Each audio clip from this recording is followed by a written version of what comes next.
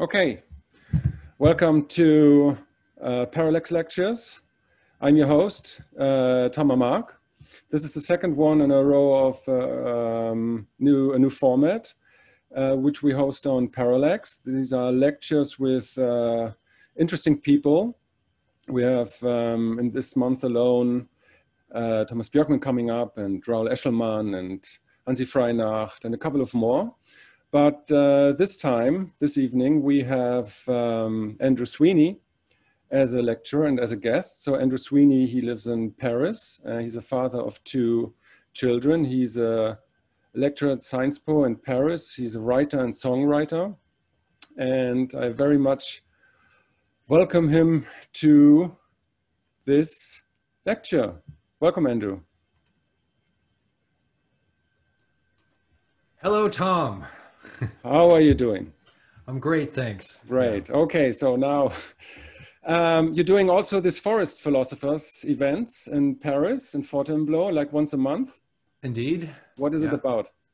Forest Philosophers? Well, it's a group of people that meet in my garden, and we talk about things in the world and issues, and we share good wine and cheese, and we have a keynote speaker every week. We've had one so far, and we're going to do it every third Sunday. So it's not an online event, it's an offline event. But if you're in Paris, in the neighborhood, you're welcome to come by. Please be in touch. The Forest Philosophers as a concept is based on the Gurdjieff movement, which there's an old chateau near my house where the Gurdjieff group used to have its, human potential movement, and wasn't it the Institute for the Harmonious Development of Man? Yes, exactly. Yes. The Institute for the Harmonious Development of Man, and so they were called the Forest Philosophers, and so I thought that would be a good title, a good concept, to combine this idea of the forest and then the high conceptual realm of philosophy, that combine those two things, the earthly and the mental, in a sense. So this is topic driven, like or is it like broad and open? Like what do you do? Yeah, we are going to we have an emphasis on the arts. So we have a sharing circle where people share poems and songs and that kind of thing. Or last month we had an architect who came and talked about his project.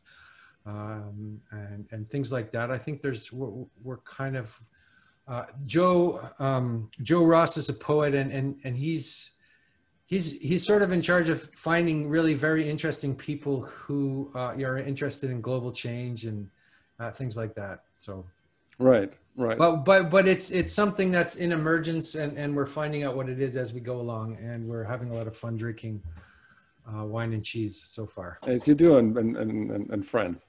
Indeed. But you can also visit the graveyard of Gurdjieff, and so that's right. When people come here, we usually go on a little pilgrimage to his grave, which is just up the street. Right. Indeed. Okay, so you will have a lecture tonight. What will it be about? Okay, so this lecture is called Shamanism and Media in the Digital Age. And it's based on a talk I gave at the European Men's Movement in 2019 to 100 men in the north of Denmark. And it's sort of, I'm looking at the concept of shamanism, or the shaman archetype. And I'm looking at the present situation in media, and I'm trying to combine those two ideas. Perfect. So before I give you the floor, you will have a lecture for like roughly 45 minutes, more or less, a couple of minutes. And then we have like a Q&A where we can let the people talk and ask questions and elaborate on what you have prepared for us. So Andrew. Very good. So I will mention it again. So if you have a question, just text me. Write in the comment section. I will enable you to interact Yeah, and also I should say that we work together on Parallax, Yes, and that's true. this is a second series of lectures, and we've got a bunch of other ones coming up. The first one was done by Alexander Bard, and I'm the second one. And then there's also, you know, I believe a discussion with Lane Anderson and Thomas Bjorkman and That's right. Hansi, and a bunch of other, you know, very interesting people. Roel Eshelman. We're doing a regular lecture series here, and so spread the word about that. Yeah, that would be great. Yeah. Yeah, yeah, and you are my collaborator in Parallax magazine, with whom that all wouldn't be possible. So thank you for that. Right. Yeah. So, okay, Andrew. So we're creating this emerging thing called Parallax, and we're creating the Parallax matrix, so to speak. Right. There we go. Okay. So welcome to the Parallax matrix, and I'll begin my lecture now, if that's all right with you. All right, you go ahead. All right. Okay. So, okay, let's get started. Okay. So, first of all, let me just, you know, give a little bit of background about this talk. I originally was asked to do a talk at the EMG, the European Men's Gathering in Denmark in 2019. And our topic was technology, and me and Alexander Bard have been speaking a lot about shamanism and what shamanism is from an archetypal point of view, okay? So I'm not here to talk about shamanism proper. I'm not here to talk about anthropology. I'm not here to, you know, I'm here as kind of, this is somewhat of a cultural appropriation of the word shamanism to speak of something quite universal, okay? You know, I'm not that interested in talking about, you know, California New Age shamanism, or, you know, whatever, ayahuasca tourism, or you know, whatever's going on in that sense. That's not the subject of my talk. My subject of my talk is shamanism as an archetype, and the archetype and the relationship with that archetype. Okay. So, and also I'm relating this to the film The Matrix, because I think there's a very interesting series of shamanistic, you know, there's the guy Morpheus, who's kind of the shaman. There's Neo, who's the shaman in training, and then there's Trinity. He's sort of the muse. So the film The Matrix has more academic papers written about it than any other film in history, right? And I've read 0 of them.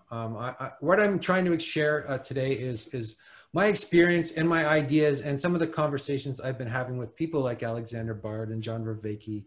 And in the media section, I'll be drawing heavily on an article by Jordan Hall called Understanding the Blue Church. So these are my, you know, my explicit sources. Also, I've been studying Tantric Buddhism for some time, and I've met several shamanistic-like characters within that realm. And so, you know, while I don't really talk about my teachers, this is where I'm coming from. So the word shaman means the one who knows, the person who knows. That is, he is the holder of the sacred knowledge, or the gnosis, if you like. The shaman uses unconventional methods, right? He's not a priest. He's not a politician. He's not a conventional person by any means, usually. Even though he may be hidden, he may be very modest and ordinary, and you might not even know that he's a shaman, and he might be the kind of person you wouldn't even notice on the street. Or he might be just too wild for the, you know, for the ordinary culture. He is a provocateur, and he either lives usually somewhere in the forest, or he lives right in the center of the most, you know, dangerous part of town, right? The shaman is not comfortable in mediocrity, you could say. That doesn't mean he's not capable, or he's not pragmatic, or he's not a very down-to-earth person. In fact, au contraire, he's really the most down-to-earth type of person you can find. In the East, we talk about the crazy wisdom master, okay? We could also talk about the primordial artist. We could talk about the medicine man. We could talk about the healer. We could talk about the master psychologist, the philosopher, the spiritual master, okay? All these people, you know, fit into this shamanistic archetype.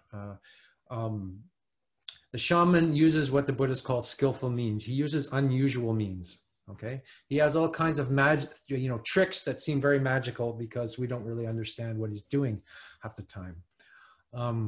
He might, that's the shaman. That is, let's say, the master shaman. Okay, and in the film The Matrix, let's think of Morpheus. Morpheus as being the master shaman in the film The Matrix, and let's think of Neo as being the trainee, the would-be shaman, the guy who has a shamanite personality. And I'm again borrowing this term from Alexander Bard.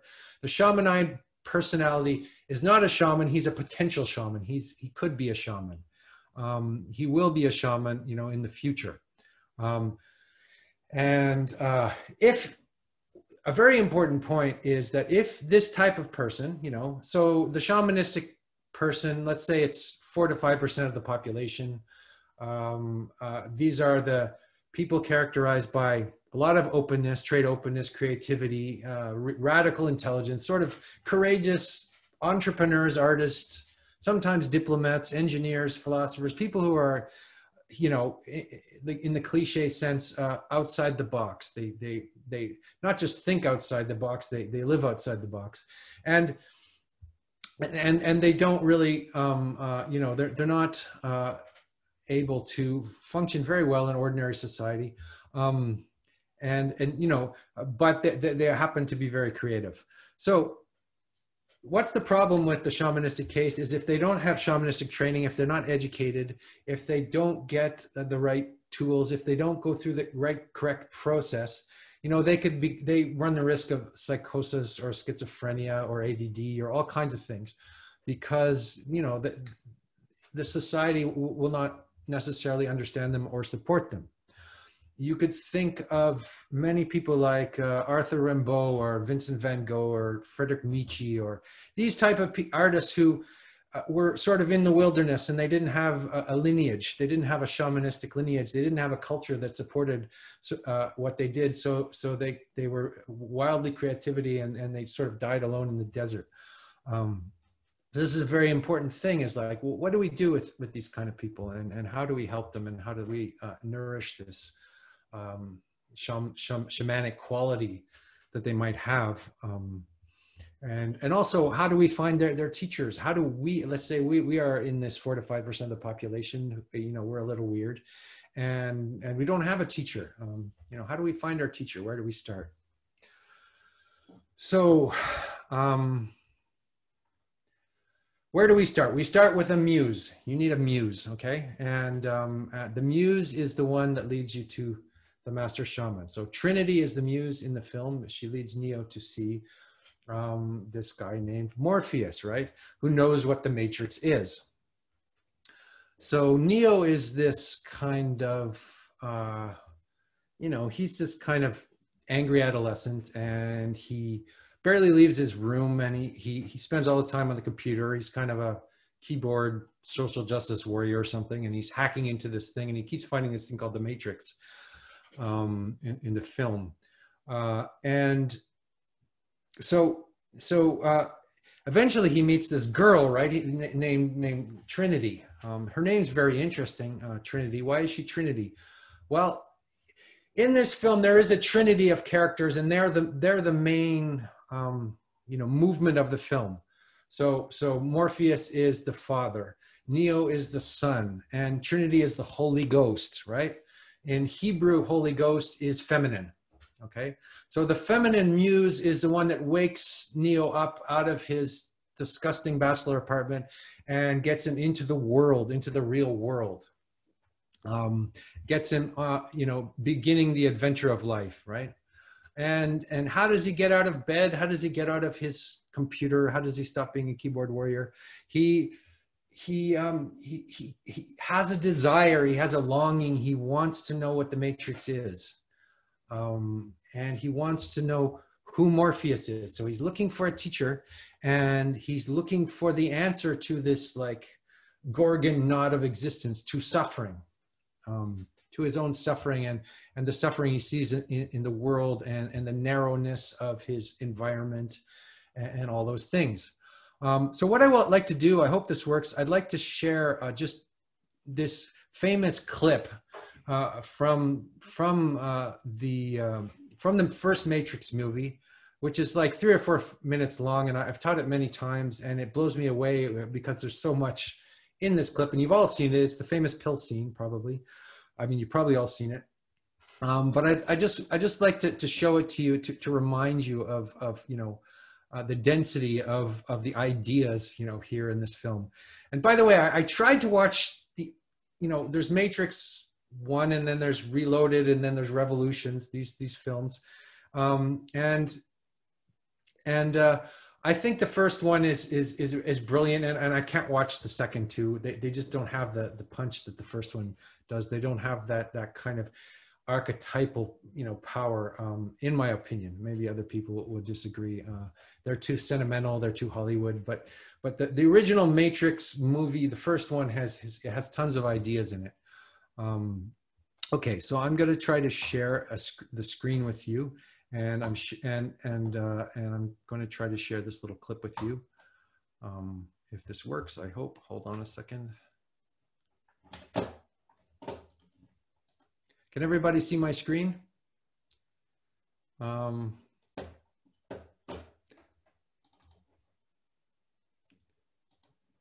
I hope. I know exactly where it ends.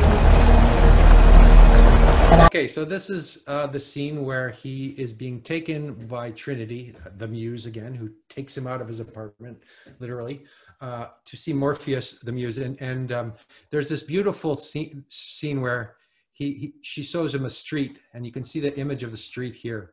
And he's been down this street before. He knows the street, and she tells him, you know, you can go down that street, but she shows him another way, another street, another direction. I'm just going to skip ahead 1 minute here to get to the scene where he meets Morpheus.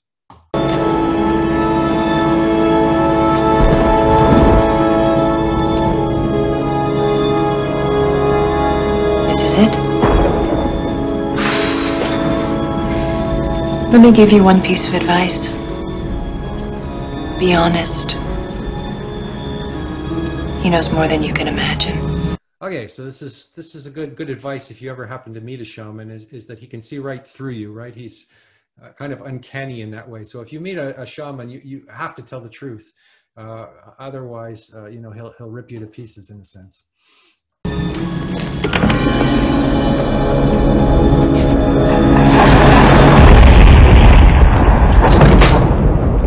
At last. Welcome, Neo.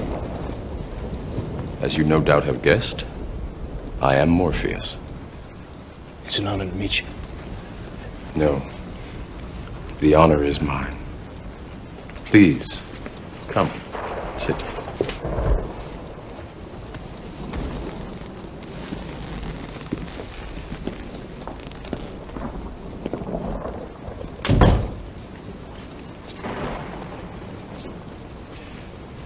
I imagine that right now you're feeling a bit like Alice.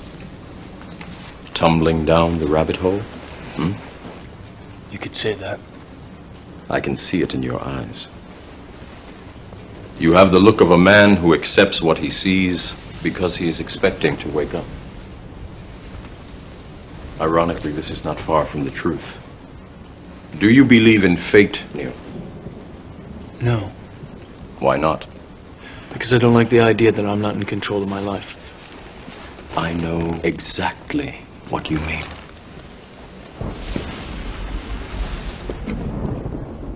Let me tell you why you're here. You're here because you know something. What you know you can't explain, but you feel it. You felt it your entire life.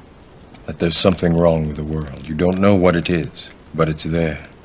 Like a splinter in your mind, driving you mad. Okay, so this is very interesting. So he's had this feeling that there's something wrong with the world, right? This dissatisfaction, what the Buddhists call dukkha, right? This profound, like, feeling that there's something wrong. And that's actually the beginning of the cure, right? That's the beginning of his liberation, right? Is the sense that there's something wrong with the world, right? And then the next part, in the Buddha's Four Noble Truths, the next part is that there's a reason why there's a cause for what's wrong with the world, and the cause of what's wrong with the world is the matrix, right? Okay, it's this world of Maya, this world of illusion, this world that's covering up your eyes that you can't see. And then the third noble truth is there's a way out of the matrix. There is actually a way out of the matrix, even though it would seem that we're completely trapped in this, conditioned reality, like, we're puppets. But there is a way out of the matrix. And then he proceeds to give him the way out of the matrix, right? He begins his journey, out of the matrix. And that's the first, the Buddha's Four Noble Truths, right? In this little scene. It is this feeling that has brought you to me. Do you know what I'm talking about? The Matrix. Do you want to know what it is? The Matrix is everywhere. It is all around us. Even now, in this very room. You can see it when you look out your window or when you turn on your television. You can feel it when you go to work, when you go to church, when you pay your taxes. It is the world that has been pulled over your eyes to blind you from the truth. What truth? That you are a slave, Neo. Like everyone else, you were born into bondage, born into a prison that you cannot smell or taste or touch. A prison for your mind.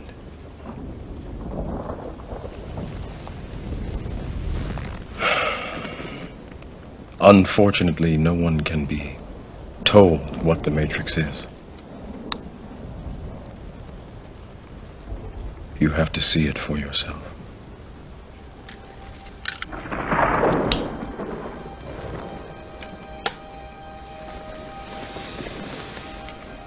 This is your last chance. After this, there is no turning back. You take the blue pill, the story ends. You wake up in your bed and believe whatever you want to believe.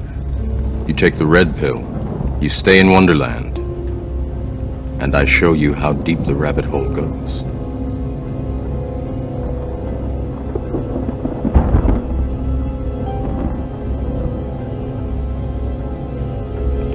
Remember, all I'm offering is the truth, nothing more.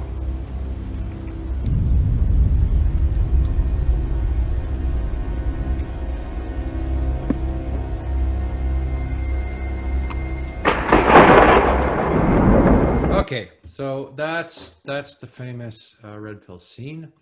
Second one, and there's a lot there. I mean, on one there's a simple, and there's a very simple thing going on there. It's like it's a choice. It's a choice between staying awake or falling asleep.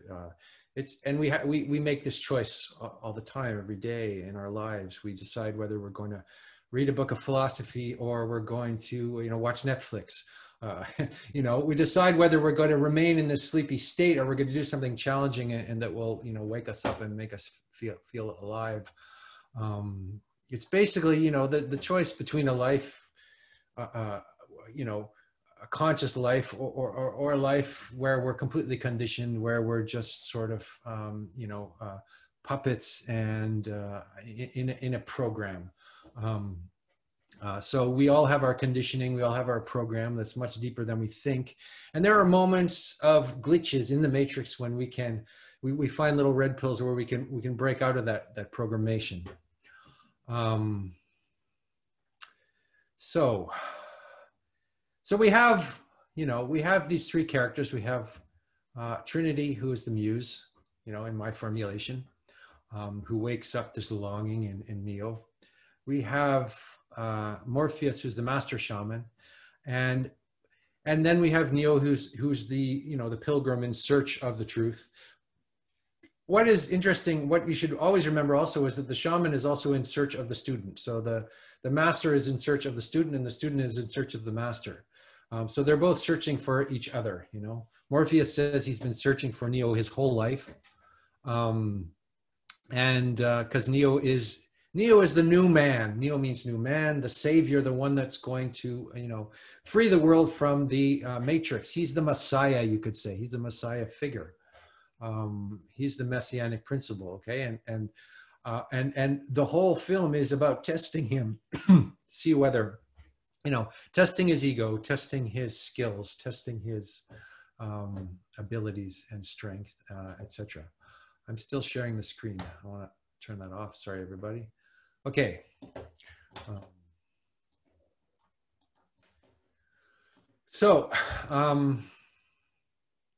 Some people, say the Matrix is sort of like the Platonic myth. I was talking to John Vervaeke, and he says, it's just the Platonic myth, right, with some cool martial arts. But there's a difference, and the difference is that in the Platonic myth, the person who goes outside the cave, outside the world of illusion, outside the Matrix, he finds the sunlight. Whereas what happens to Neo when he wakes up? He finds hell, right? He finds that the world is not what it's like. He finds the desert of the real. Okay, this is this phrase from Baudrillard, and the real is a shock. The red pill becomes a shock. The real is a destruction of his identity and of his vision of the world, and he has to kind of start from the beginning again.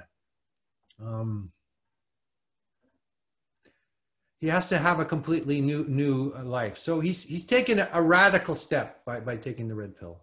And that radical step means he has to leave behind his old world. He can't go down that road anymore. Right.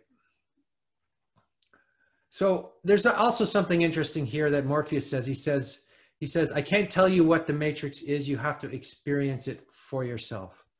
So in other words, the Matrix it's not theoretical, philosophical knowledge. It's actual, experiential knowledge, right? You can't know what it is to have sex by watching porn, right? You can't know what it is to, even by reading the Karma Sutra, by studying all the positions. You have to actually do it to know what it is. You have to, dive in this reality. So you can't know what the Matrix is unless you've taken this radical leap. And the radical leap is the acknowledgement of the suffering, realizing that you're living in a dream world. Morpheus tells Neo, you've been living in a dream world, right? And that your life, as it is right now, is not so great. It's like your life kind of sucks. You're living in this gray, narrow world, and there's there's something else. There's more. There's more potential, possibility, etc. Right? But first, this desolation. First, you find out the desert of the real. So Neo discovers, right, that he goes through this, the classical symptoms of mourning.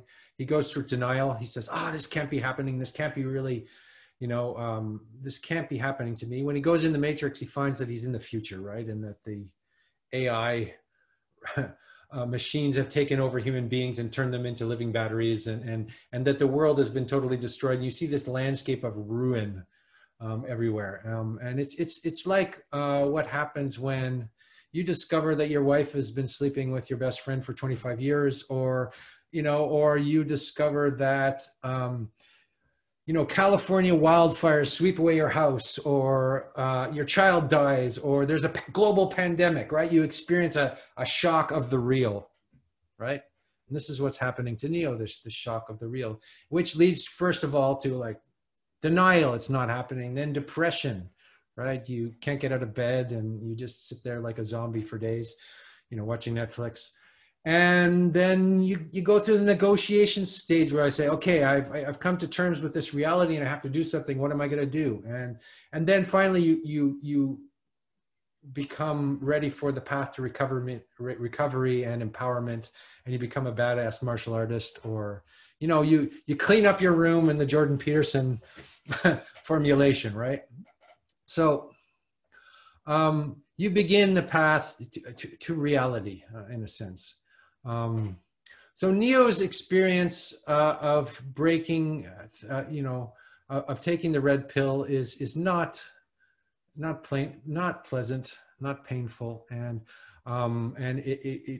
there's a realism, there's a courage to face that kind of pain and to do something about it. Okay, and so this is the beginning of Neo's shamanistic training. You know, when he's gone through all that depression and all that anger and all that denial and all that self-hatred and all this, you know, and then he wakes up one day and he says, okay, you know, I'm sick of this. I got to do something. I got to save the world, right?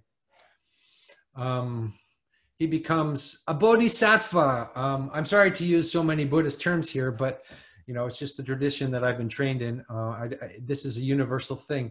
You know, the bodhisattva is no longer this self-interest, narcissistic adolescent anymore. He's suddenly somebody who wants to save the world. You know, he's he has an altruistic vision, and he has a radical altruistic vision, right? He wants to save all sentient beings. Okay, which means destroying the matrix, right? Destroying this world of illusion so that people can experience reality. All right, so what does this have to do with media? So we've talked a little bit about the shamanistic journey in reference to the first Matrix film. And now I want to just talk about, you know, about media. So media is the matrix, right? Media is this world of messages, this world of illusions, this world of ideology, this world of, you know, it's the world of that is communicating. The medium is the message, Marshall McLuhan said. In other words, we create the medium, which is the internet, and then the internet creates us, and we have this kind of you know, cycle of you know, we create the Frankenstein's monster, and then we have to figure out what to do with it.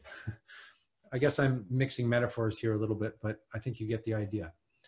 So some of you might have read Jordan Hall's essay called Understanding the Blue Church, which I think it's a classic essay at this point. At least he's introduced a vocabulary into the world, which I think people of genius do. They give us a vocabulary. And he talks about the Blue Church, and now a lot of people I know in these circles speak of this as if, you know, it's a kind of code word for something. We know what it is. And the Blue Church is broadcast media. It's 20th century media. It's mainstream media. And it's not only that, it's all of the good opinion, all of the, you know, it's a church because it's an ideology. It's all the like behavioral modes that ways you're supposed to think and behave within that realm. Okay. And a red pill event happens when that sort of, you know, when those conditions and that good opinion, it kind of starts to fall apart. It starts to collapse, which happens when we have a new media, right? When we have a new matrix, right? We have the 20th century matrix, and it's kind of running on empty, and it's kind of revealed itself to be very cynical. And then we have this revolutionary new thing called the internet, which has the potential to become just another form of control, right? Because the matrix is control, right? That's Morpheus says the matrix is control. The matrix is also the mother, right? That's the matrix, right? Is the mother. There's different etymologies of this word, which are very interesting. So there's this mass media broadcasting, which is, you know, which is asymmetrical in the sense that it privileges one-way communication. It speaks and you listen. It's traditional radio, TV, you know, it's based on the factory model. It's very 20th century, and it has a narrow bandwidth. It has, its messages are quite simple and ordered, and it does a good job at keeping everybody in control. And it does a good job at making you feel secure. But eventually it sort of makes you feel, you know, puts you to sleep. So broadcast media, it was once, you know, a radical new way of disseminating information, and but today it's become really about control. It's almost a conservative mentality, even if it seems to be very liberal and all that. So you have the Blue Church, And then you have the red religion, and the blue church is broadcasting media, and the red religion is YouTube. You know, it's what we're doing right now. We're sort of engaged in this chaotic new Zoom medium, and we don't really know what we're doing, but it's kind of interesting, and it's long form, and it's wild, and it's got some life in it, and it's got also the potential to open up new, a more symmetrical mode of communication where, you know, I'm not just giving a lecture here.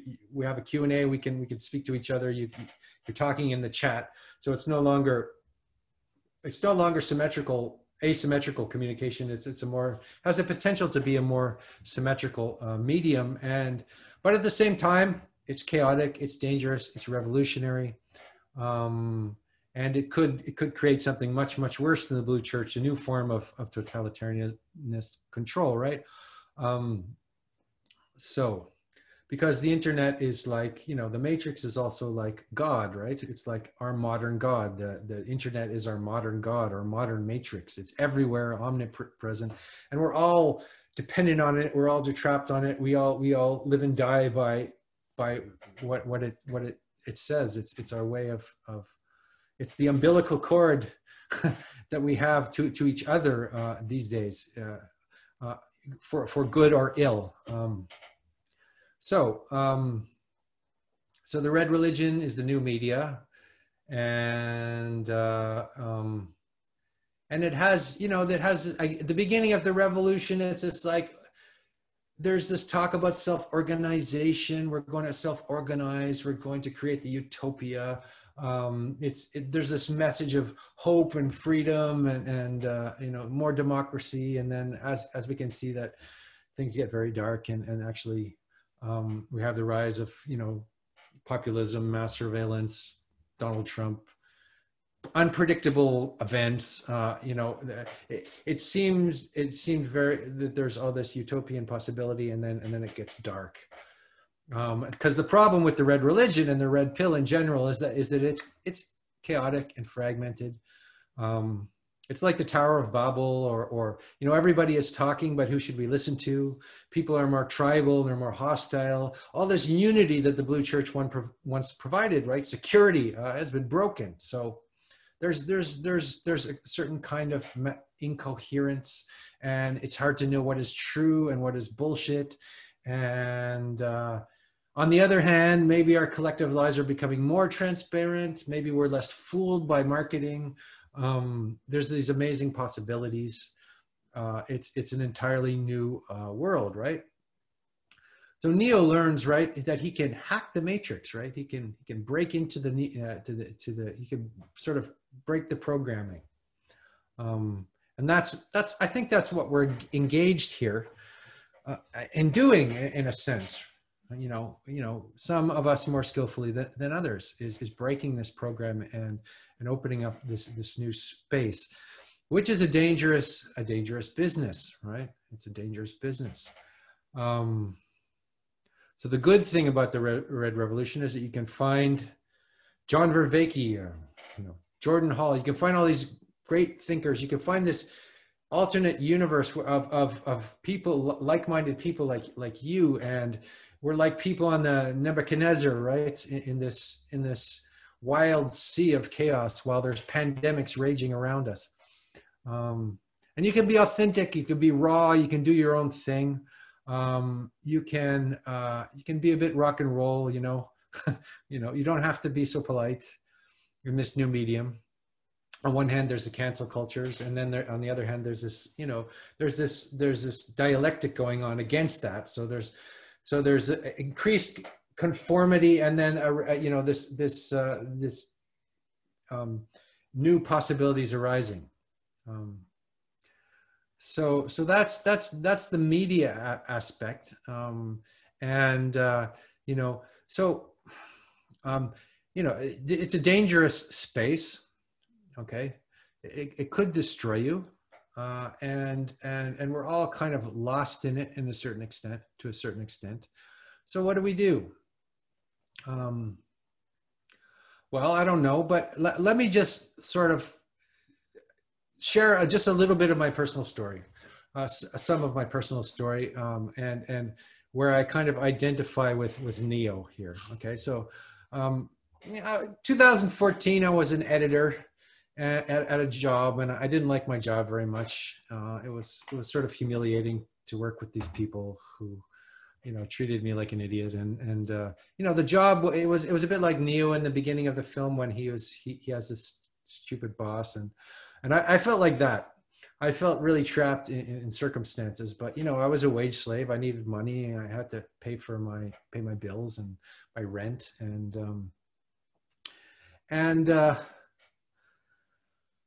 what I found out actually was that, you know, the job I was working at was a bullshit job. In other words, I was being hired to do something that was redundant just so that somebody else, you know, just so that somebody else wouldn't take a contract. So everybody was doing this sort of redundant job, and I had a quota. I had to work like I had to write this program every day, and I could usually finish the job in 2 hours. So I finished in 2 hours, and then I had 8 hours to surf the internet. So I was like writing, and I was doing all these things, you know, when I should have been working, and I was sort of hacking into the matrix. And eventually I started writing poems and all these things. And then I started meeting all these people, and this whole other world opened up to me. So I think that we can identify with Neo in this film. I think we can identify with that, you know, if we're creative types, and if we want to do something new and something interesting that is, you know, not like other people. And there's more to say about that. But let me just, you know, change gears a little bit. I'm jumping around a lot here, but I want to talk about the bear shaman. So, you know, I don't know a lot about original shamanism, but originally shamanism, the word shaman comes from Siberia, and there was something called a bear shaman. So what does the bear shaman do? Okay, the bear shaman leaves the tribe, he goes out into the wilderness, and he studies the bear. Okay, he lives and breathes and is possessed by the bear. He dresses in bear skins. He learns how to move like the bear. He dances like a bear. He almost tries to seduce the bear, and he comes very close to this very dangerous animal, right? Eventually, you know, in the mythology, he gets eaten by the bear, right? He gets swallowed up by the matrix. He gets killed. He gets eaten, right? So this is the shamanistic journey. First, it's a crucifixion. You have to get eaten. You have to be destroyed, so that the new man, the Neo, the new man can arise. So he gets eaten by the bear, and then he gets consumed and digested, and the bear shits him out. And he comes back to his community, and he's an entirely new sort of being at this point. He's become powerful. He's become down to earth. He's become practical. He has a very practical function, and that is to help the tribe hunt the bear so that they have sustenance, so they can eat. So he actually saves the world in a sense. He saves his tribe, you know, and you know, through this very unusual, you know, way of doing that. So this is again what I'm going to, you know, be a little provocative and say this is what we need to do. We need to become possessed by this something terrible, something beautiful, something dangerous. And then we have to go and confront that, and then we have to find the bear, spiritually speaking, or okay. And that this is you know, this means training. This means you have to become both a mystic, and you have to become very, very pragmatic. You have to be an artist, but you also have to be a practical, down-to-earth person. We have to lose our fear. We have to lose our fear of offending the blue church, right? Offending the superego of the civilized world. We have to go a little crazy. We're going to go a little crazy, right? That's what being in a state of spiritual possession is about. We go nuts. We're never going to survive unless we go crazy. That's a line from some song from the 90s. I think it was Seal. Anyway, we have to go crazy. We have to get eaten by the bear. We have to, you know,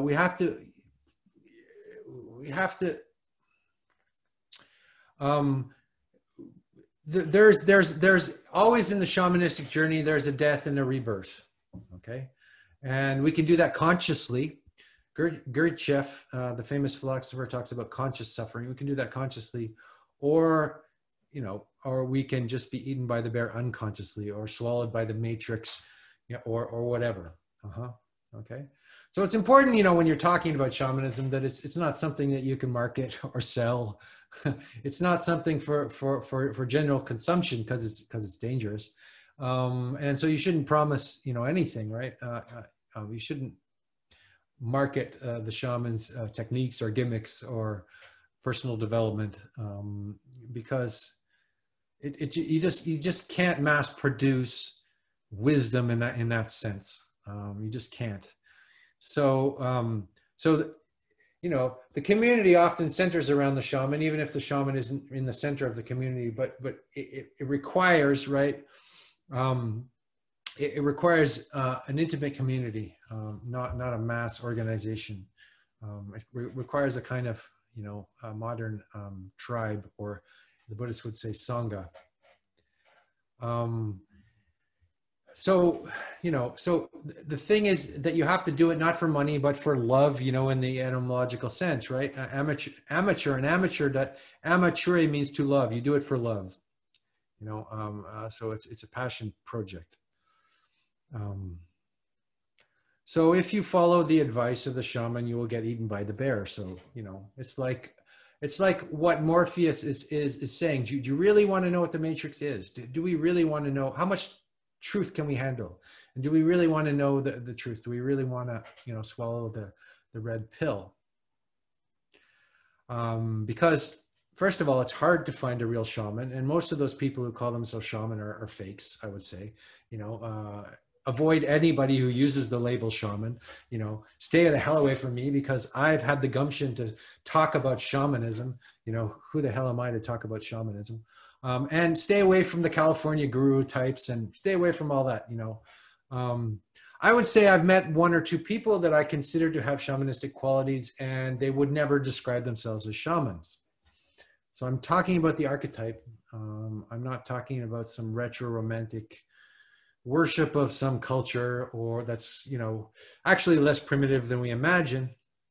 So anyway, I hope the Siberian shaman will forgive me for cultural appropriation here.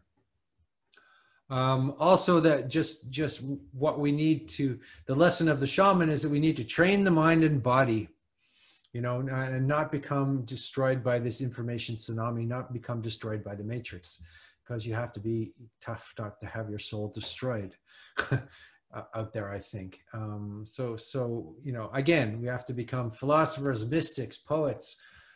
We have to educate ourselves. The shaman's project is educational. He's the Uber teacher in a sense, and he doesn't teach by making you copy him. He teaches by sending you out to do things which are challenging for you, to keep you on the edge of being challenged all the time.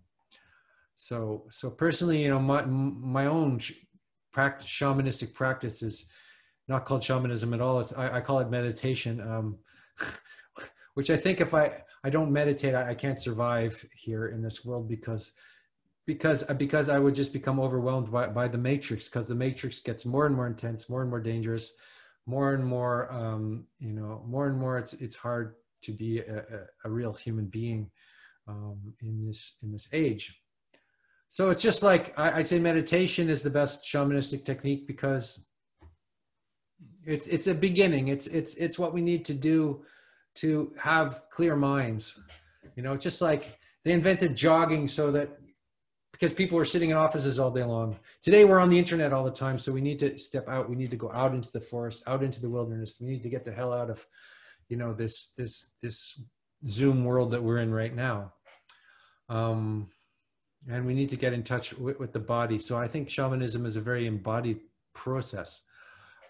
So the first step in the shamanistic training is to know yourself, but also know your body, know your mind, know who you are, and become a strong and, let's say, responsible, citizen. And one of the dangers is that, people who have these shamanistic qualities, often become, narcissistic, or dangerous people, again, because they don't have the proper training. So we have to face the desert of the real. We have to face the real. And then, you know, maybe the blue flowers, the mushrooms start to, you know, the world becomes enchanted again. But in the beginning, there's this shock of the real. So I've been speaking for maybe 45 minutes, just under an hour. I don't know, how long have I been speaking for? I think I'm going to stop there and open the whole thing up for Q&A. Okay, does anybody have any questions? Okay. But you still muted them. You have to unmute them, Andrew. We are unmuted. We are unmuted. All right, okay. They're becoming unmuted. Some people are perhaps still We can all muted. talk. Right. Yeah. Oh, okay. What have been significant shaman ceremonies that you know of?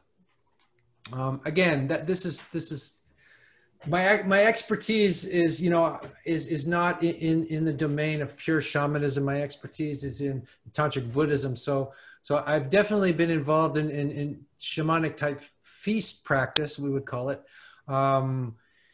And so that's what I know about. And, you know, I've been to a couple smokes, you know, house ceremonies in Canada, but I'm not an expert on indigenous shamanism, and I don't really have answers to those type of questions. So I apologize for that. I'm talking about the archetype of the shaman here and the shamanoid personality, rather than the, you know, the details of shamanic ceremony.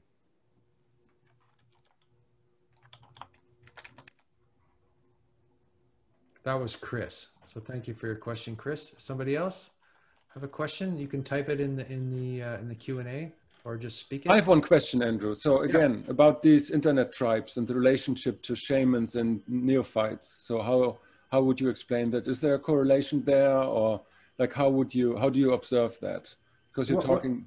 What do you mean by neophytes? Yeah, like the guys who want to learn from the shaman, right? Yeah, the initiates. Again, I think what we can see in the Matrix movie is Neo has a longing, he has a desire to meet the shaman, and I think that does all the work. It sounds kind of cliche to say that, but the longing does all the work. The desire to break the question, to answer these questions does all the work, and leads you to the people you need to meet to liberate yourself from whatever, you know, experience you have that imprisons you. So I'd say that the longing, the desire, the deep desire is getting in touch with that is you know, maybe most of the work. Okay, let me be more precise. Could an internet tribe be a shaman? No, I don't think so. Okay.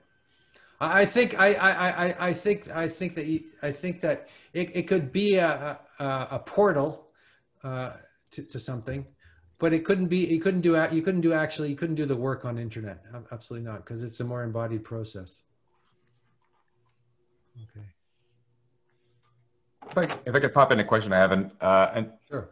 I thought of whether or not there is a distinction between the shaman and kind of the master in a traditional sense. In some way, the master who might be the teacher at a temple where students acolytes come en masse to learn to polish their own mirror is a different distinction from sort of the Obi-Wan Kenobi or the person the master who's left and out there. You're not going to find them unless you're really hunting. They're not at the temple. And in some sense, they're going to be reluctant to take you on unless you're committed to it, right? They're going to, the story of the Zen master who, like, the student comes to him and it's like, no, go away, go away, go away, takes him out on a boat in the river and holds him underwater and says, until he's about to die. And he says, when you want the teaching as badly as you wanted that next breath, then you can learn. There's something about the distinction of the master at the temple versus the shaman who is, like you said, more embodied and more serious. Is there? Well, yeah, I would say that the master at the temple requires the traditional hierarchy, and you know, there's nothing wrong with the master at the temple, but he's the priest, not the shaman. Whereas the shaman you just described it, perfectly. It's a life or death thing, right? You might meet the shaman, but you won't really meet the shaman unless you're in a life or death kind of situation. Probably not. At least that's what I think. Okay, I have a question. Can you hear me? Mm-hmm. You explained this metaphor from Matrix, the movie with the red pill, and you said that, or you quoted Morpheus, who said that you have to experience the Matrix. And then you explained about the media, the red pill media and the blue church. Do you see a new quality here in terms of experience in this metaphor? In the media landscape?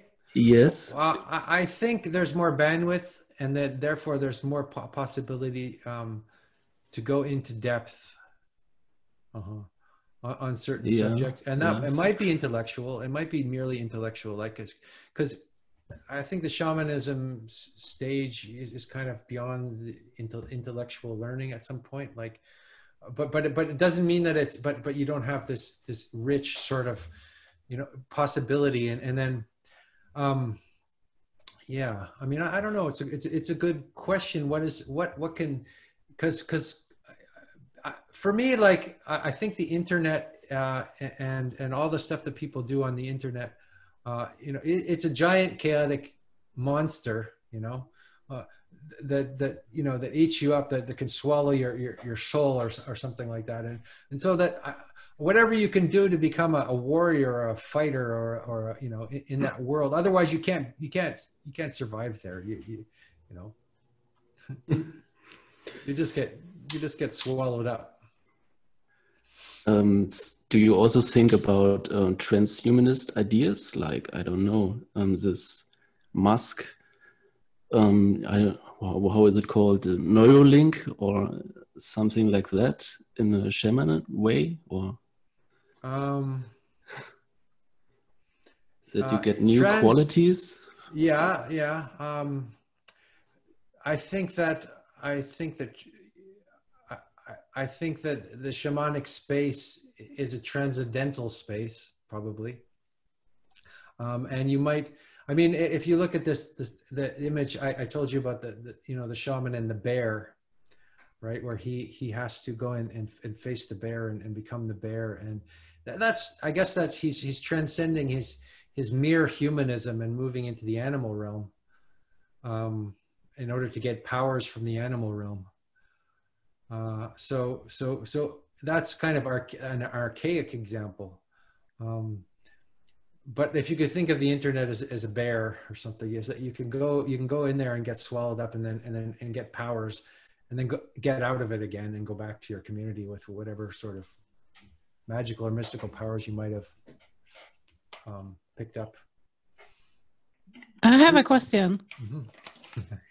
So I was inspired when you said, a lot of things that you talked about, but when you said, I can't survive without meditating. Mm-hmm. And I came to a point, I'm working with putting all different types of groups into digitalization for empowerment. But sometimes I come to a point with this, of course, the physical realm and all this. I won't say I'm a shaman or whatever, but this is what I need to live. But I came to a point this summer when I was like, I need my own oxygen mask. Like they say on a plane, put it on first and then on your kids or whoever you want to. Because without oxygen, you won't be of any help, right? Mm-hmm. So I was thinking about the thing that you said, well, without meditation, I can't survive. And I think that also brings you out of the ego, right? If you meditate, you go deeper into... Yeah. I think the shamanistic journey is all about an ego death of some sort. I don't know if you can get there through meditation, but at least meditation will open up a space where you might know what to do. Or you would have more skill about what to do because you're not completely overwhelmed by, you know, by all this information, from external information coming in, also by your subconscious mind flooding your mind. So you have to step back and be able to see that, and you have to get to know your mind on some level, and find that how infinite your mind actually is, and rest in that and be very still with that. Otherwise, I just think there's too much. There's too much distraction in this world, is that you tend to get so easily diverted from what really is important, or what really matters, or what is really meaningful. So I don't know if meditation is like, I think it's a first step, and it's also like it's a first step is just being able to observe the most fundamental thing, and that is what's happening in your experience, in your body, I think. And then probably the ego death, and this experience is it's not something that you can kind of provoke, but you might get little clues here and there.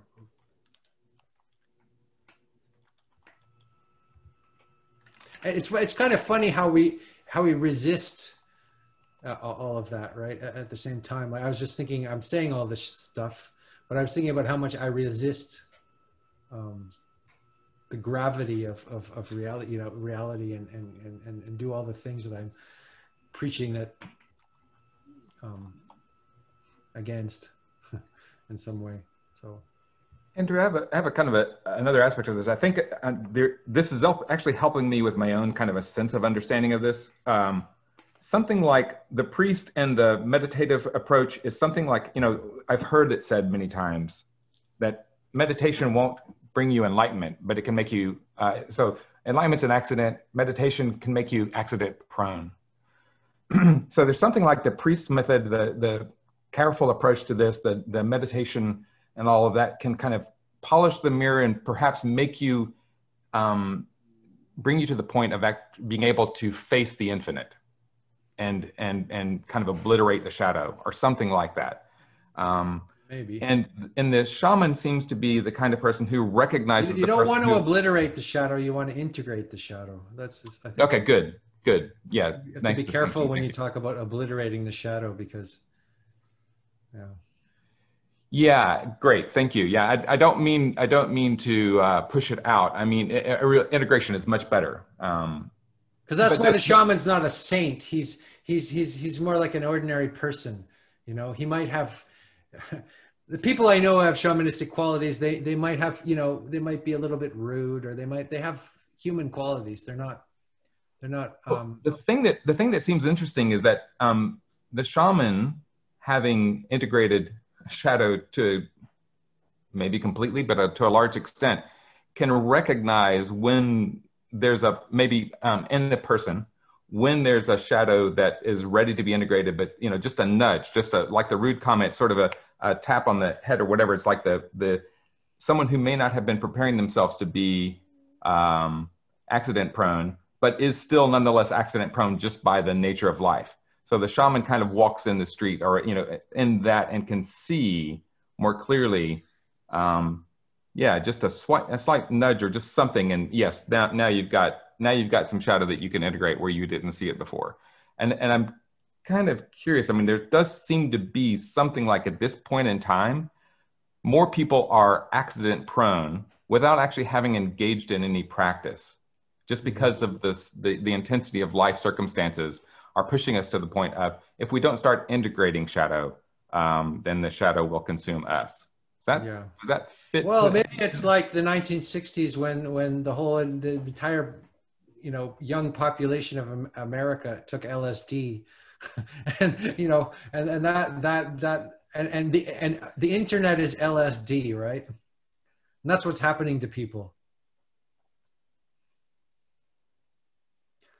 So yeah, everything, all kinds of craziness comes to the surface. I like this term accident prone, yeah, because I think that it's good to be a bit accident prone. It's to allow accidents to happen, right? Not have too much control of your life.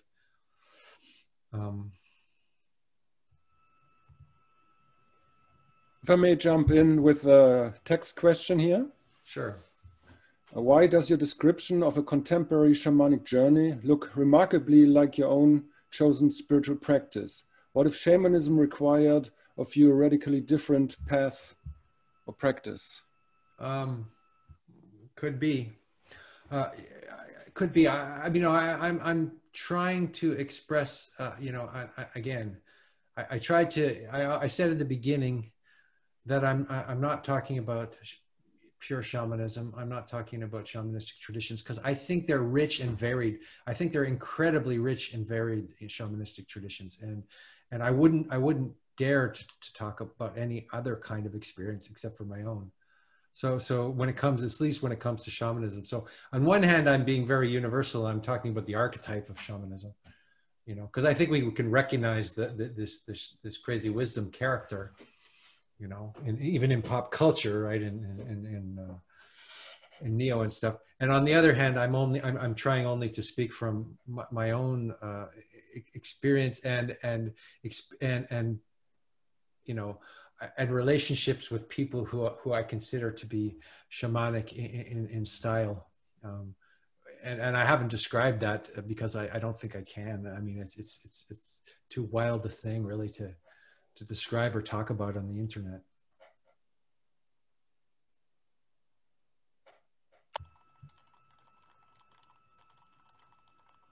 There's two things. This is not really a question, Andrew, but maybe something will come up for you. But there's two things that you said which have reminded me very much of reading Castaneda's accounts of his time with Don Juan, with Don Juan, and what you said about orienting yourself as a warrior. The Don Juan says exactly that. Only as a warrior can you withstand the path of knowledge, because every act must be performed absolutely as though it is your last on this earth. That only in that sort of frame of mind, or frame of being, I should say, do you bring the necessary power to your act as a shaman.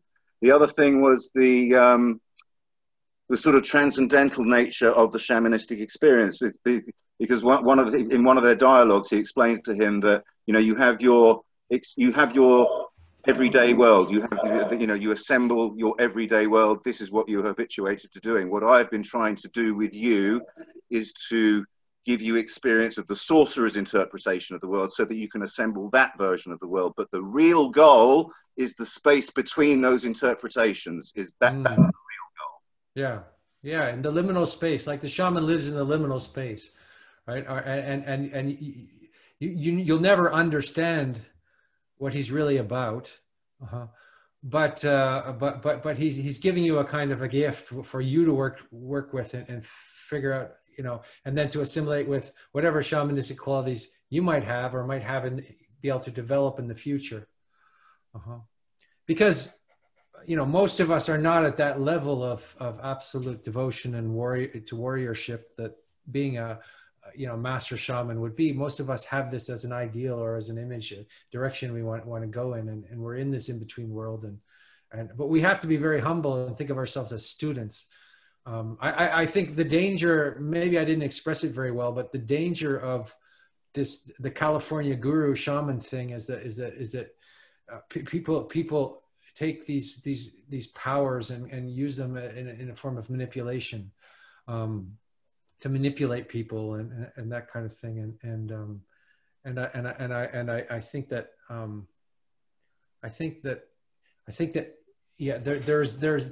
in order to take that kind of path, you have to be very, very, very humble, and you have to be very much a student and devote yourself as a student. So, I think your point that anyone who calls themselves a shaman, absolutely for certain. Yeah, stay the hell away from them. And yeah. And I feel very pretentious talking about shamanism, except that I think there is a universal quality to it. There's an archetypal quality to what the shaman is, and that's worth talking about. In a storytelling sense, right? In a pop culture sense. And that's perhaps why I use the Matrix movie to illustrate that, because it's something we can, archetypal patterns are things that we can all recognize.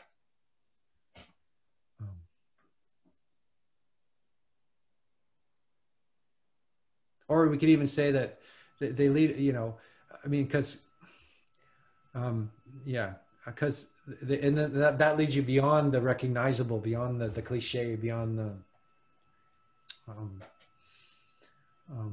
beyond the world, you know, right, into an entirely different reality. So there's a transformative process that this kind of teacher brings you to puts you on the path towards.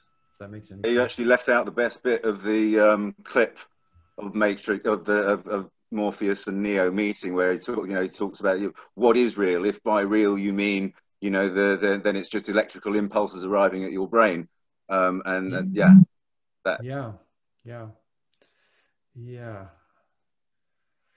What is so on one sense you have to hit you have to experience the real. On the other sense, the real is not something that you would recognize in any way as your ordinary humdrum kind of reality. So Andrew, you say that real shamans are incredibly rare. So I'm wondering what we're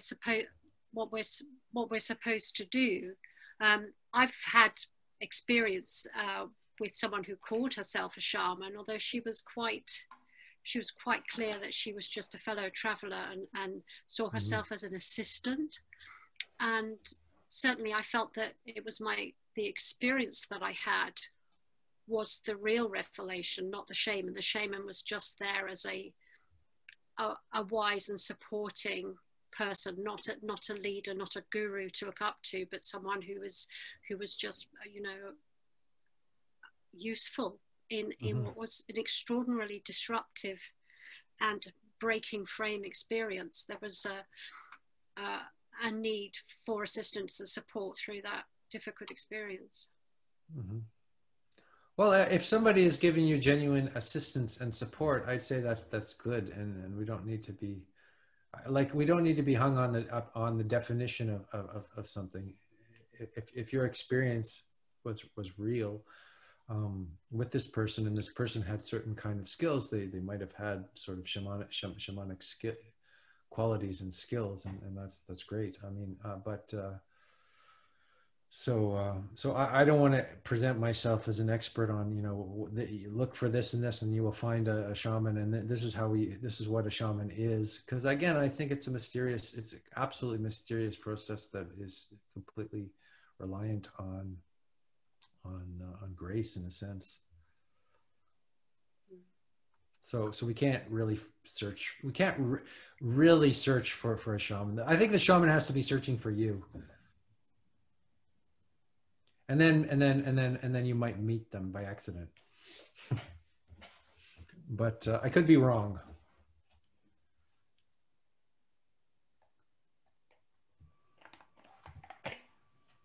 So I could throw in another written question. When we have so many disappointments and betrayals by shaman gurus, is there a new, better shaman tribe relationship? Is there a better shaman tribe relationship? Yes. I don't know. Like, it's funny that I don't know. I have no idea, really. I really don't know. So I could pretend that I know and pretend to give an answer about that, but how would I know? I mean, any more than you. I mean, I get the sense that, okay, it's the idea of the shamanistic personality is interesting. That's an interesting that there maybe 4 to 5% of the population has this kind of quality of being shamanistic types of humans. And so how do we cultivate, how do they cultivate that? My answer would be that you have to have good teachers. You have to have, so if you try to go out and cultivate it on your own, you're just going to get lost. That's my sense, you know, but I mean, and there are exceptions. Probably there's a few people who sort of, you know, can figure it out on their own, but that's pretty, I think that's pretty rare. So you have, again, in the film, The Matrix, Neo, he's going to stay in the Matrix unless the crisis inside of him becomes so extreme that he has to, it's a life and death thing. He has to find out what the Matrix is. Like, he has to want to know what reality is. It has to be a burning question in him. It has to be intense and absolute. And then he'll meet Morpheus. But if his question was a little lukewarm or not very intense, and his suffering was just, you know, he could live with it and he had a, you know, okay life, then he might as well take the blue pill and just, you know, have a good time, have a good life. So it's not recommended, right? It's not something you recommend people. It's not an educational program. I don't think. It's just something we can observe, you know, and look at and study.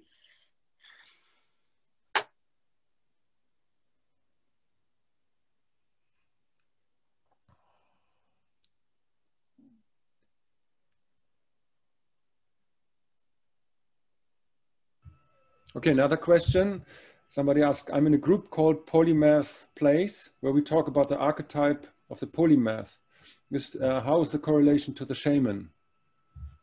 Well, I guess the polymath is a hyper-intelligent individual who can do many, many things. Often, I guess the shaman would be that type of person, probably. But he might be a complete, you know, might have like a very low IQ. He might be sort of he might be kind of, you know, dull, he might be kind of dull and ordinary as well. Like, I don't think, again, the whole point is that you can't, there's no formula for what the shaman is in particular. He could be all kinds of things. So I don't think that, I mean, maybe I'm just talking my head off here. So I don't think it's necessarily the intelligent, you know, the polymath, the genius.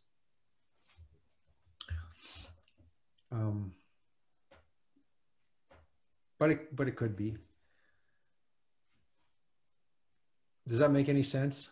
I feel like I've answered your question poorly. I apologize, but No, that makes like a little sense at least. So that at least there is some at least there is some correlation of people like actually trying to get as much experience and knowledge about the world and how things works. I think so, but I don't know how much. Mm-hmm.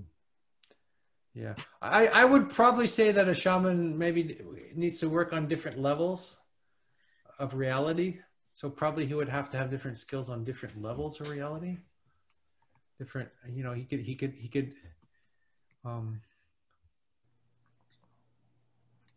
that makes any sense. So that might be. It's interesting. There's a thought that the polymath or the scientist or there might be kind of a wizard level at the propositional level. Mm-hmm. And it seems like the shaman is a wizard at the participatory level. I think he's more than an intellectual. He might have really incredible intellectual, you know, ability, but if he's just a mere intellectual, then he probably hasn't. His knowledge hasn't become embodied in a sense. You know, there's a lot of intellectuals that just haven't come down to the earth at all. They haven't gone through this, let's say, crisis, you know, the embodied crisis that you have to go to become embodied.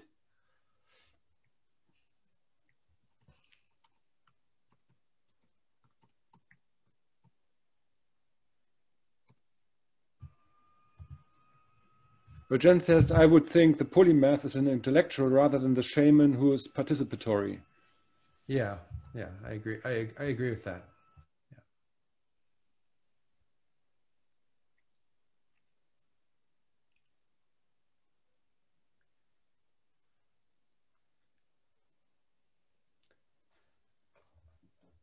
I'll take one more piece here. I think that's interesting, with especially with the notion of the Matrix as an allegory for Plato's cave, and something about that you mentioned with Vervaeke. Plato's cave, escaping the cave isn't necessarily stepping into the light, but actually stepping into hell. Yeah. And there's something that I've had a sense of Plato's cave as a good allegory as well for what happens basically in a neuron. A neuron is sitting, trying to perceive reality. And at the point that something breaks down, it must step out of the cave, fire, but like the warrior, be willing to die, right? To explode all knowledge and open oneself to a complete new present moment reality.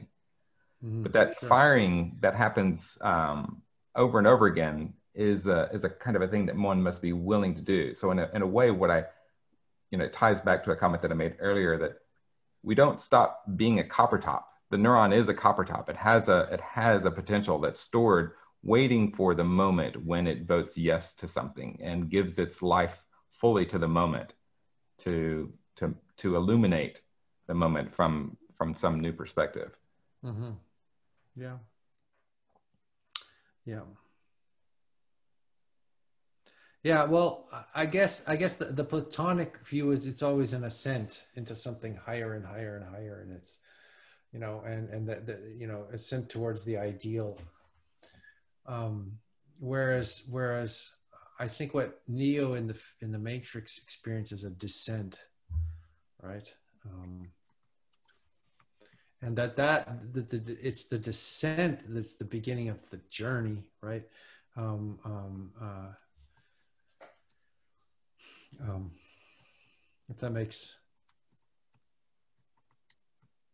If that rings true.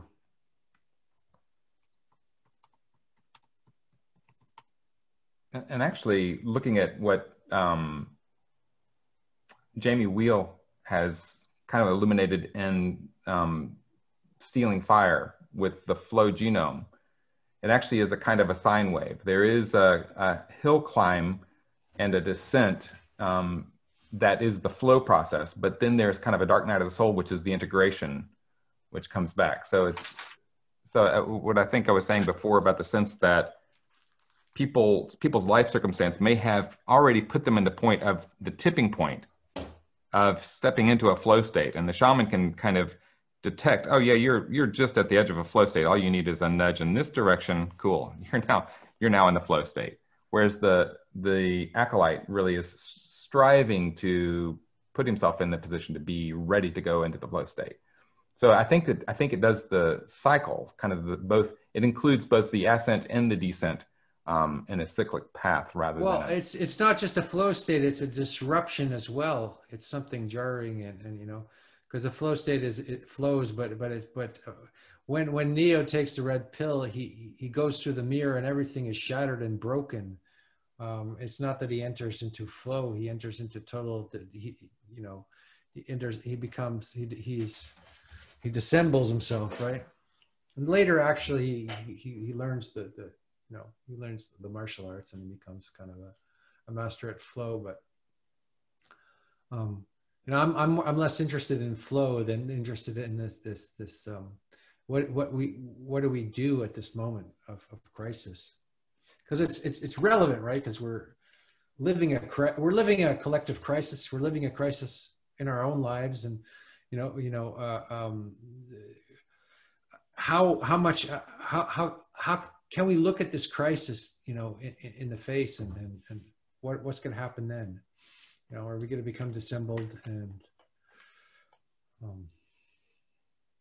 I see it happening at a collective level, and I can also see, on a microcosmic level, and also in the macrocosmic. And there seems to be this crisis at the heart of things, and the crisis is how we actually, and facing this death, right? Facing this death and disappointment and brokenness is really how we become resurrected, become the new man, right? Neo means new man.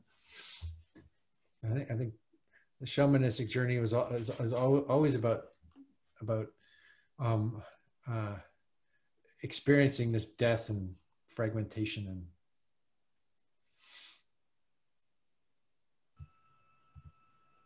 so there's an interesting question. You mentioned Nietzsche.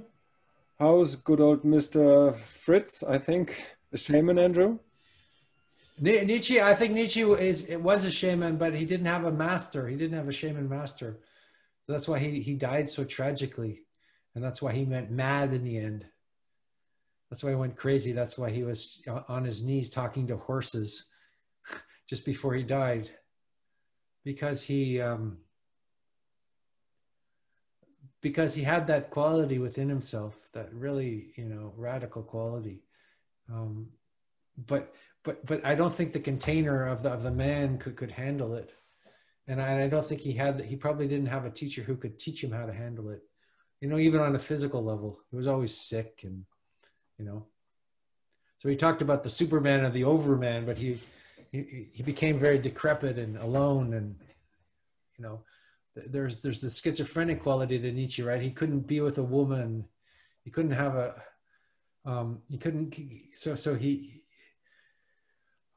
but again, one of the most brilliant minds of our time. And that's the tragic thing, is when there's no context for such a person to fully develop into. And I think this is interesting, actually, in terms of the West, because we always have these people who die young in the West because they don't have, like, even the Christian,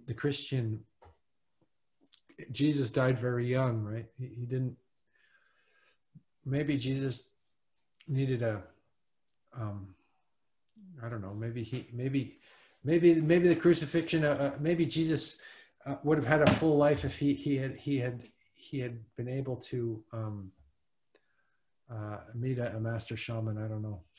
That's a wild conjecture. Please forgive me. I'm fond of making wild conjectures. But the question is, I've read that somewhere, that the theory floating around that good old Fritz was self-transformative in terms of Kegan's model of development. And so if that would be true, how would you relate? Fritz, hold on, Fritz? Friedrich Nietzsche. Fritz, oh, you call him Fritz. He was what? So say that again, I didn't well, self-transformative in terms of this developmental stage model of Robert Kegan, right? And so, like, is there, or do you see a relationship between shamans and stages of development?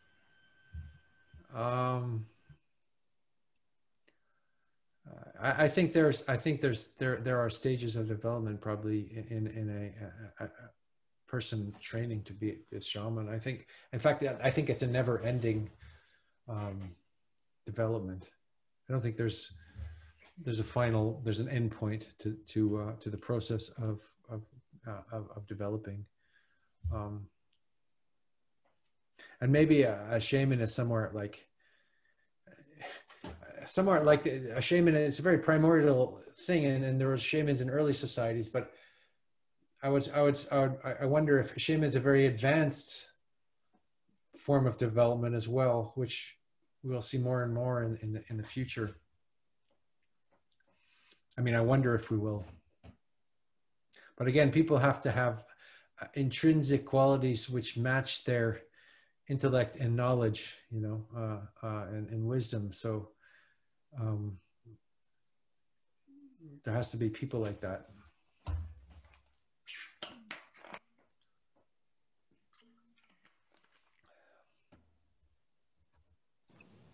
When you mention The Matrix, I don't remember the name of the guy who sold himself out. Yeah. To go back into the Matrix. The Judas of the Matrix, the guy. Yeah. He was eating steak with the robot overlords, and he betrayed his friends. Yeah. Mm-hmm. Mm-hmm. He betrayed his friends for an illusion, right? Yes. He preferred the comfortable illusion to the painful and difficult quest. Right? Cipher, they say. Yeah. Yeah, cipher, exactly.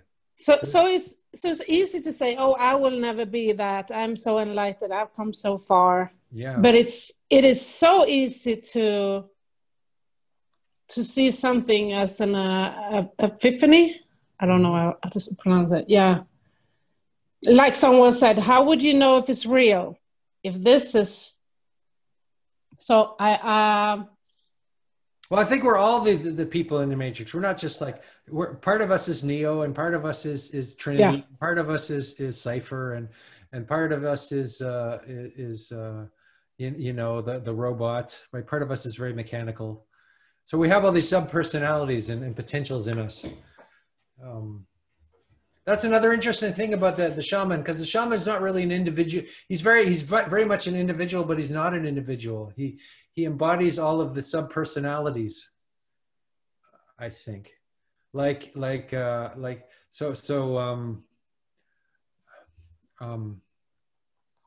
know, again, I'm referring to Gurdjieff, who said that, you know, we have all these sub-personalities, we have all these, you know, different parts of ourselves, and part of ourselves betrays our better nature. Part of ourselves is a betrayer. We do it all the time when we betray our you know, our better instincts. And part of us, yeah, we have this heroic nature, and we also have this, we have the feminine, you know, the feminine. Trinity is very interesting. It's very interesting. The feminine is sort of, is kind of like, provokes the desire for the masculine to embody itself, or something like that.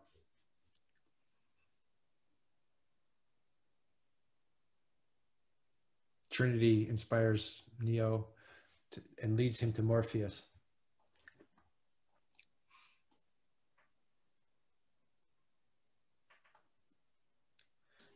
So in the traditional sense, the shaman world is always ambiguous. So there are the higher realms and the lower realms. Mm-hmm. When you say this matrix metaphor, you say it's the real life is the desert, the real desert. Why do you prefer this interpretation?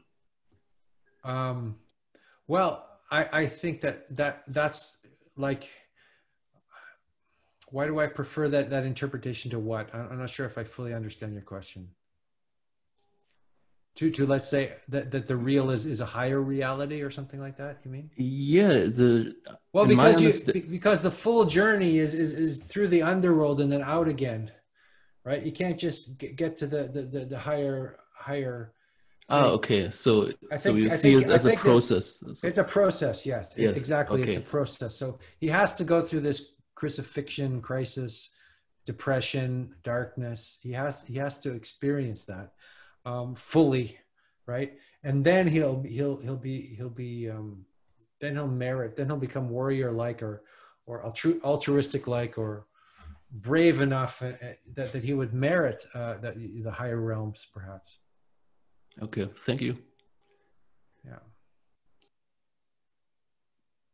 It's not that, well, you know, there's an interesting question as he takes the red pill and not the blue pill. Why is this other world more real than the world before? Well, because it's the inner devastation that he sees when he sees the world. He sees the devastation.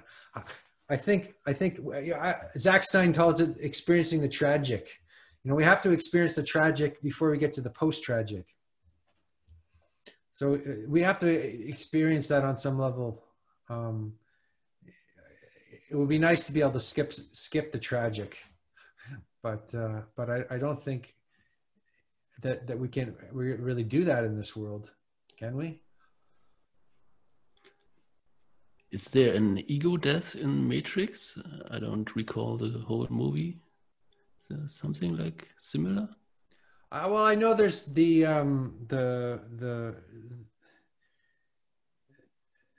there's a sense that what's her name, the Oracle tells Neo, you're not the one, right? He can't have an ego about being a shaman. Oh, right, yeah. You're not the one, and he thinks he's, you know, because Morpheus is telling him the one, and then the Oracle's telling him he's not the one. So perhaps the danger would be to have a messiah complex. You know, he's the guy who's going to save the world. I sometimes wonder if Jordan Peterson had a bit of a messiah complex. Yeah. You know, and that was what sort of brought him down in the end. Yeah.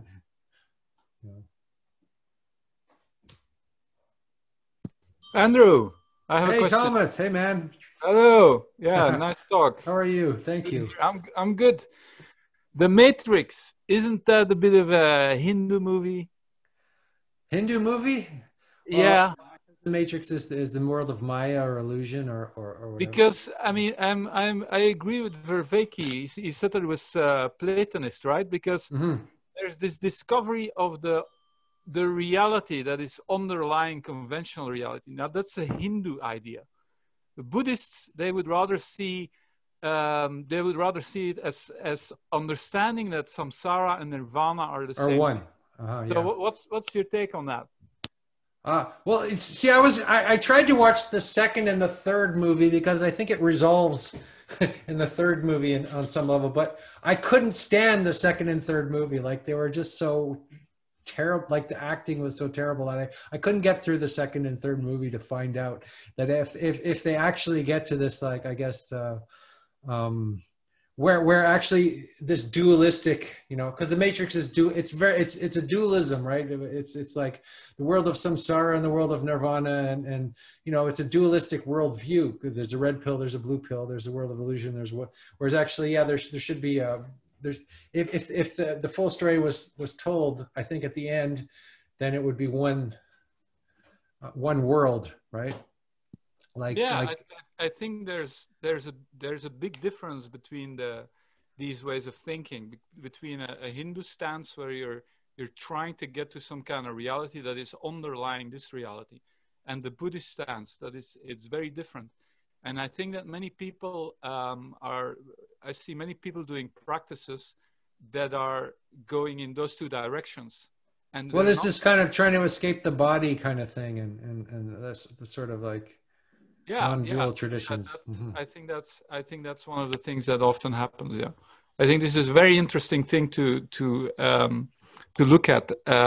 These practices, do they have a Hindu slant or do they have a Buddhist slant? And you can't really combine them. Yeah.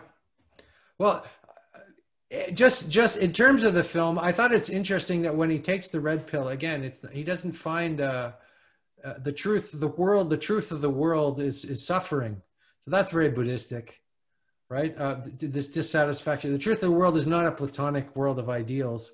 The truth of the world is desolation and dissatisfaction and suffering, and that's his actual existential situation.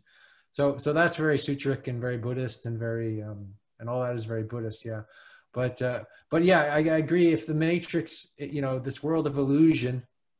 Okay, well, there might be an argument for taking the blue pill as well, right? There's a red pill and the blue pill. The red pill is the truth, and the blue pill is the lie, right?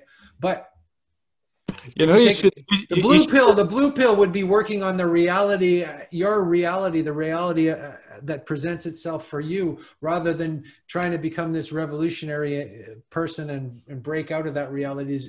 So sometimes I was like, think that it's this dichotomous view of the film, but I don't know if it resolves itself in the later series. Does anybody know? Sorry, Thomas, go ahead. A Buddhist would just take both pills? Yeah, right. Exactly. You would just attack Morpheus and then, you know, try to get both of the pills and then swallow them before he can stop you. Something like that. Perhaps, yeah. And maybe he would recognize that the Morpheus was playing a little bit of a trick on him. Or, I don't know. Yeah, I see what you mean. But there is, like, you know, there's this sort of interesting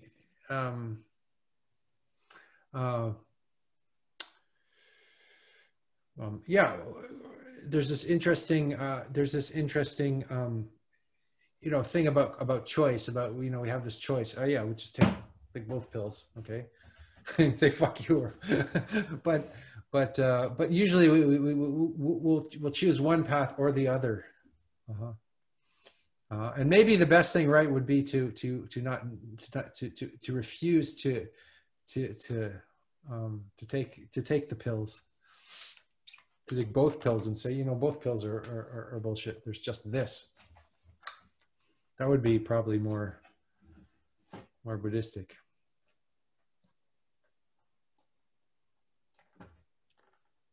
So how are we doing here?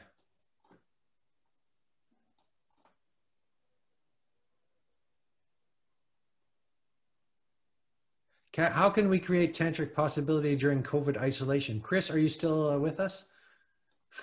I've got some questions from Chris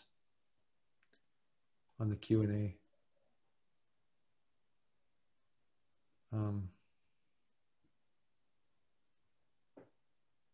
I don't know. Tantric. I would say tantric possibility is any kind of situation. Is a tantric possibility. Just whatever. It could be COVID. It could be anything. Any situation is a tantric possibility. It's better not to.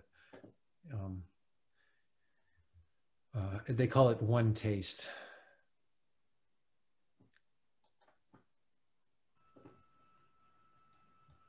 Andrew? Yep. I think it's a good time to close this now. Sure. We nearly did 2 hours, and I think you did a great job. Thank you for that. Thank you very much. Yeah. Hope we will do that again someday soon.